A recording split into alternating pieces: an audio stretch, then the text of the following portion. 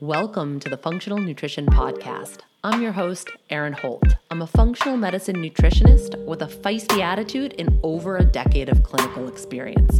I work with women all over the world through my online programs, and I'm also the founder of the Functional Nutrition Academy, a 12-month practitioner mentorship where I help other nutrition pros level up with functional medicine methodologies.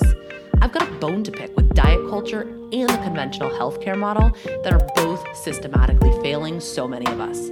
Creating a new model is my life's work, and this is what the show's all about. Please keep in mind this podcast is created for educational purposes only and should never be used as a replacement for medical diagnosis or treatment. If you like what you hear today, I'd love for you to subscribe, leave a review in iTunes, share with a friend, and keep coming back for more.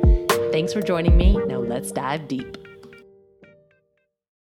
This episode is brought to you by our show's sponsor, Organifi. If you're interested in hormonal health, I suggest you check out their Harmony blend. It was specifically designed for PMS support to help balance out female hormones and to give you a little energy boost with the adaptogenic herbs that they use, like shatavari and maca. So it's a cacao and maca blend. I happen to love those two flavors together. So tasty. We also have ginger and turmeric added to the mix. So it's kind of like a spicy treat.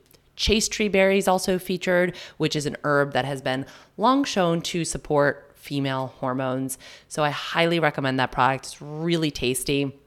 You could also look into their gold powder, one of their best sellers. That's a turmeric ginger blend. Both are anti-inflammatory. And listen, menstruation, having a period, is a naturally inflammatory process. And so if you're experiencing wonkiness during those times of the month, it's not terribly uncommon, especially if you have underlying inflammatory stuff going on. It kind of just throws a little bit of gasoline on the fire. So doing anti-inflammatories during your period is a smart bet. Turmeric and ginger are two things that I highly recommend. This product, Gold, also has lemon balm and magnesium. Both of those are calming and soothing and can really, I drink it all the time, not just when I'm on my period, but it's a really good tool if you do have PMS symptoms. Both of these blends, the Harmony and the Gold, are great for post-meal sweet treats. You mix a little bit with either hot water. I personally like it with non-dairy milk. And if you're somebody who has a sweet tooth, check them out. Head to Organifi.com/funk. So that's Organifi.com/funk, or use code FUNK to save you 20% on any of your orders. Hello, my friends. Happy New Year. This is part 2 of a 3-part metabolic training where I am talking about all the ins and outs of blood sugar regulation and how to support your metabolic health. Today, we're going to talk about hypoglycemia, so the low blood sugar picture, which so many folks struggle with. I am specifically answering questions that folks submitted on Instagram. We're talking about why hypoglycemia happens, what to do if you wake up feeling stressed out or like a little anxious, and hungry in the middle of the night at like the 3 a.m. mark. What the hell's going on and what can you do to prevent it? We're going to talk about the connection between your mood, like irritability, low patience, and blood sugar. That's one that a lot of folks are going to want to tune into.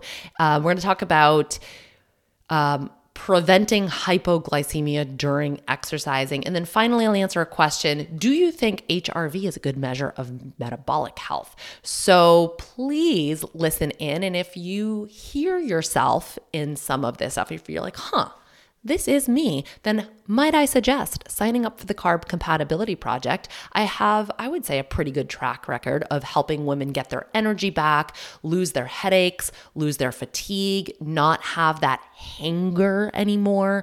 Kind of like an unknown thing is that the low energy, the fatigue picture, the headache picture, the irritability picture, the hanger picture, the anxiety picture, all of that really can stem back to hypoglycemia, low blood sugar episodes. So if that's something that you struggle with, then definitely consider signing up for the CCP. It's an awesome nutrition plan, but we also go over a lot more lifestyle medicine. We've got movement practices in there. We have stress management practices. I'm going to teach you a very specific meditation that is shown to improve your immune function. I'm super excited about that.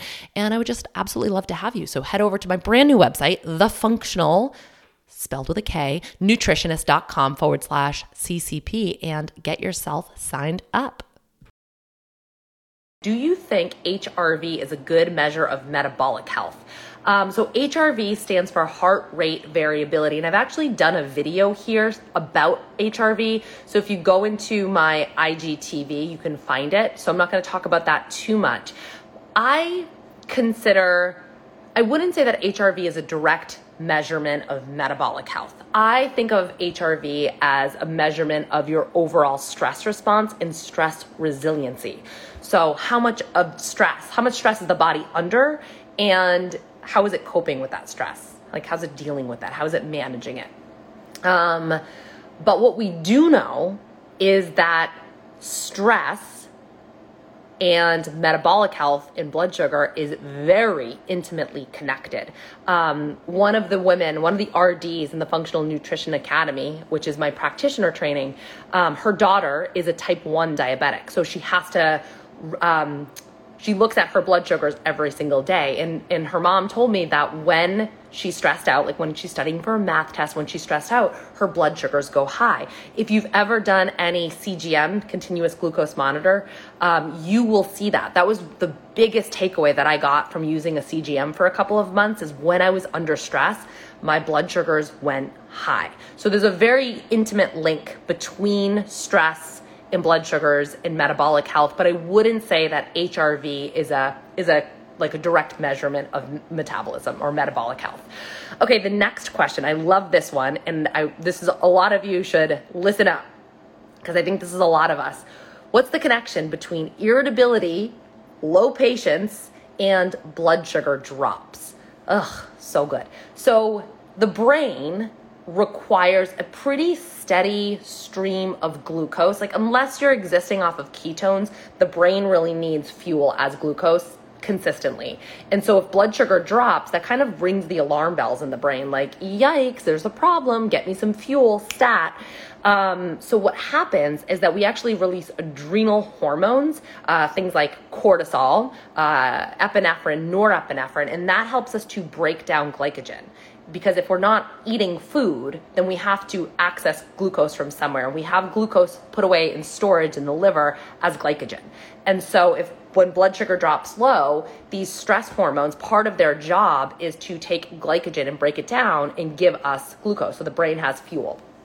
But those hormones, you know what those hormones feel like. They make us feel irritable. They make us feel like we have low patience. They make us feel hangry, right? They make us feel like rage or anxiety. When somebody comes to me with anxiety or with headaches or with like mood issues, one of the very first places I start is by talking about blood sugar. That's so important. We can also feel like heart palpitations, like increased heart rate. So it's these hormones that are trying to get our brain fuel that are making us feel that way. So there is a very clear link between low blood sugar dips and kind of like mood stuff, feeling anxious and irritable.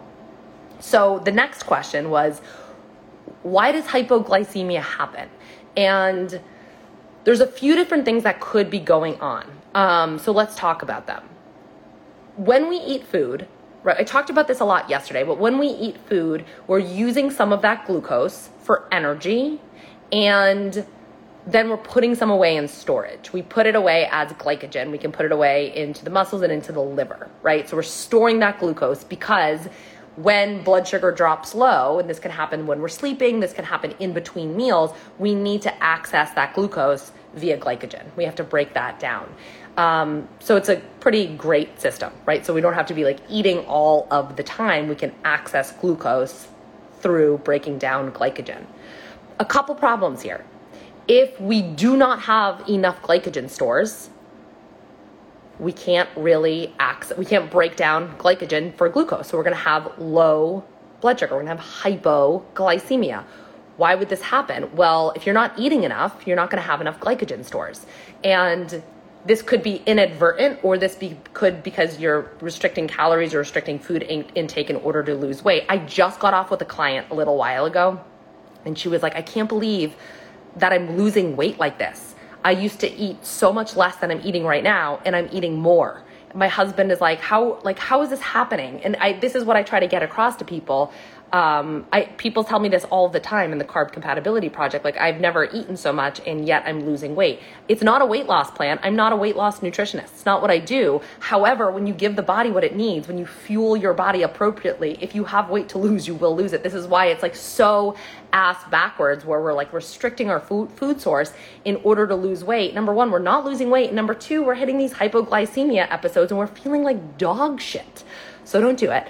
So that's one thing, is like, if we're not eating enough, we're not going to have enough glycogen stores. The other thing is if you have low adrenal hormones, because like I just said, part of accessing that glycogen is by releasing stress hormones. So if you have low cortisol, this process isn't going to happen that much. Somebody asked, like, if I have hypoglycemia or low blood sugar, do I have to eat every 2 to 3 hours? Is that real? And for some people, yes. If there's an adrenal component, if your hormones aren't able to essentially access that glucose, if they're not abundant enough to help you out, then you're going to hit hypoglycemia episodes. So you're going to actually have to use your food to regulate your blood sugar. And I see that quite often. Ultimately, what you want to do is make sure you're fueling your body appropriately and you're working on that stress response, and you're doing things to de-escalate your stress and also increase your stress resiliency at the same time. So that's more of a short-term strategy. You don't have to do that forever and ever and ever. But if there's an adrenal component or adrenal part of your hypoglycemia episodes, then you might actually have to eat every 2 to 3 hours for a while. There's also reactive hypoglycemia, which is a little bit different. This is what we talked about yesterday. So when we eat food, when we eat glucose, glucose increases in the bloodstream, and then insulin comes out to essentially take glucose out of the bloodstream and put it away into the cells or into storage. Sometimes, if we're eating a diet that's high in refined carbohydrates, that's high in sugar, we'll really spike our blood sugar, and then insulin will really get spiked as well. And sometimes that insulin overshoots and it will pull too much sugar out of the blood, and then we can end up with reactive hypoglycemia. So low blood sugar in response to kind of overshooting the carbohydrate intake. So that's really why, whether you have high blood sugar or low blood sugar, you really want to figure out your carbohydrate threshold and what makes you feel good without the high highs and the low lows. Next question, and these really all fit together. Why do I wake up stressed and hungry at 3 a.m.? How do I prevent this? So you might know that feeling of like waking up between like 2 to 4 a.m. and you just kind of like you just feel like your heart's racing. You wake up like, whoa, like out of nowhere. You might feel hungry, or you might feel anxious or irritable. Your heart might be racing. That is more often than not, almost always, hypoglycemia. That's due to low blood sugar. That's one of the primary reasons that people wake up at night, is because they have low blood sugar episodes. So ideally, in an ideal world, when we're fasting overnight, our bodies are just kind of like accessing glycogen, giving the brain glucose, like it's all happening behind the scenes without much problem. But if we don't have enough glycogen, like we just talked about, or we can't access it for some reason, maybe low adrenal hormones, if something's going on, then we actually have to activate a whole other process called gluconeogenesis, which is like the new formation of glucose. And we don't do this by taking glycogen and breaking it down into glucose. We do this through completely different substrates. So we build out new glucose with fats and proteins. And this requires adrenaline. And you know what adrenaline feels like in your body, right? So that's what's happening in the middle of the night. And it shouldn't happen. In an ideal world, it's not happening. But if there's something going on where your metabolic health isn't super regulated throughout the course of the day, this can happen at night. And so you can wake up with nervousness, with anxiety. You might feel hungry. sometimes eating can actually like calm down the brain enough so you can fall back asleep. So the second part of the question was, how do I prevent this? The most important thing to do is to regulate your blood sugar throughout the day. So make sure that you're eating enough during the day. Make sure you're eating in a pattern to regulate your blood sugar throughout the day. Really working on stress, that's kind of like an obvious one, but if there's an adrenal component there to that hypoglycemia, then you really want to help to moderate your stress. Working on sleep hygiene to kind of like down regulate yourself, staying away from artificial lights at night, staying away from screens, staying away from work, any like cortisol eliciting activity, anything that's going to stress you out at night, try to stay away from that. Sometimes for some people, eating a bedtime snack can really help with those glycogen stores. So doing like a banana with some almond butter or peanut butter can be very, very helpful for people to stay asleep throughout the entire night. For some people, it has the opposite effect. So you kind of have to figure out what works best for you and your physiology and what's going on with your body. But really, that's the kind of how you prevent it. It's like, how are you living your life during the day? That's really going to impact how you sleep at night. And then the final question that I'll get to right now is, can you drink a protein shake during workouts to prevent hypoglycemia while exercising? And my answer is like, yeah, but the more important question is, why are you hitting hypoglycemic episodes during your workout? Because if that's the case, I would say we got to take a step back and we have to ask, like, are you not eating enough? Are you not fueling your workouts appropriately? Are you not eating enough in general? Do you have low adrenal hormones? Are you pushing yourself too hard? Those would be, if you're feeling hypoglycemic during exercise, those would be the real three questions. It's not so much like, can I drink a protein shake? It's like, whoa, what's happening in and around the workout to make you feel like this during the workout? So I would definitely recommend listening to episode 54 of the Functional Nutrition Podcast, How to Fuel HIT Training, HIT Training. And then number 72, I talked about exercising with adrenal fatigue and cortisol dysregulation. So I would recommend listening to that too to see if that kind of fits your bill. Anyway, those are all of the questions that came in about low blood sugar, hypoglycemia. I hope that was helpful. Next, I'm coming back with part 3, where I will round this all out with the rest of your questions about like continuous glucose monitors and kind of like what to do, how to balance all of this out.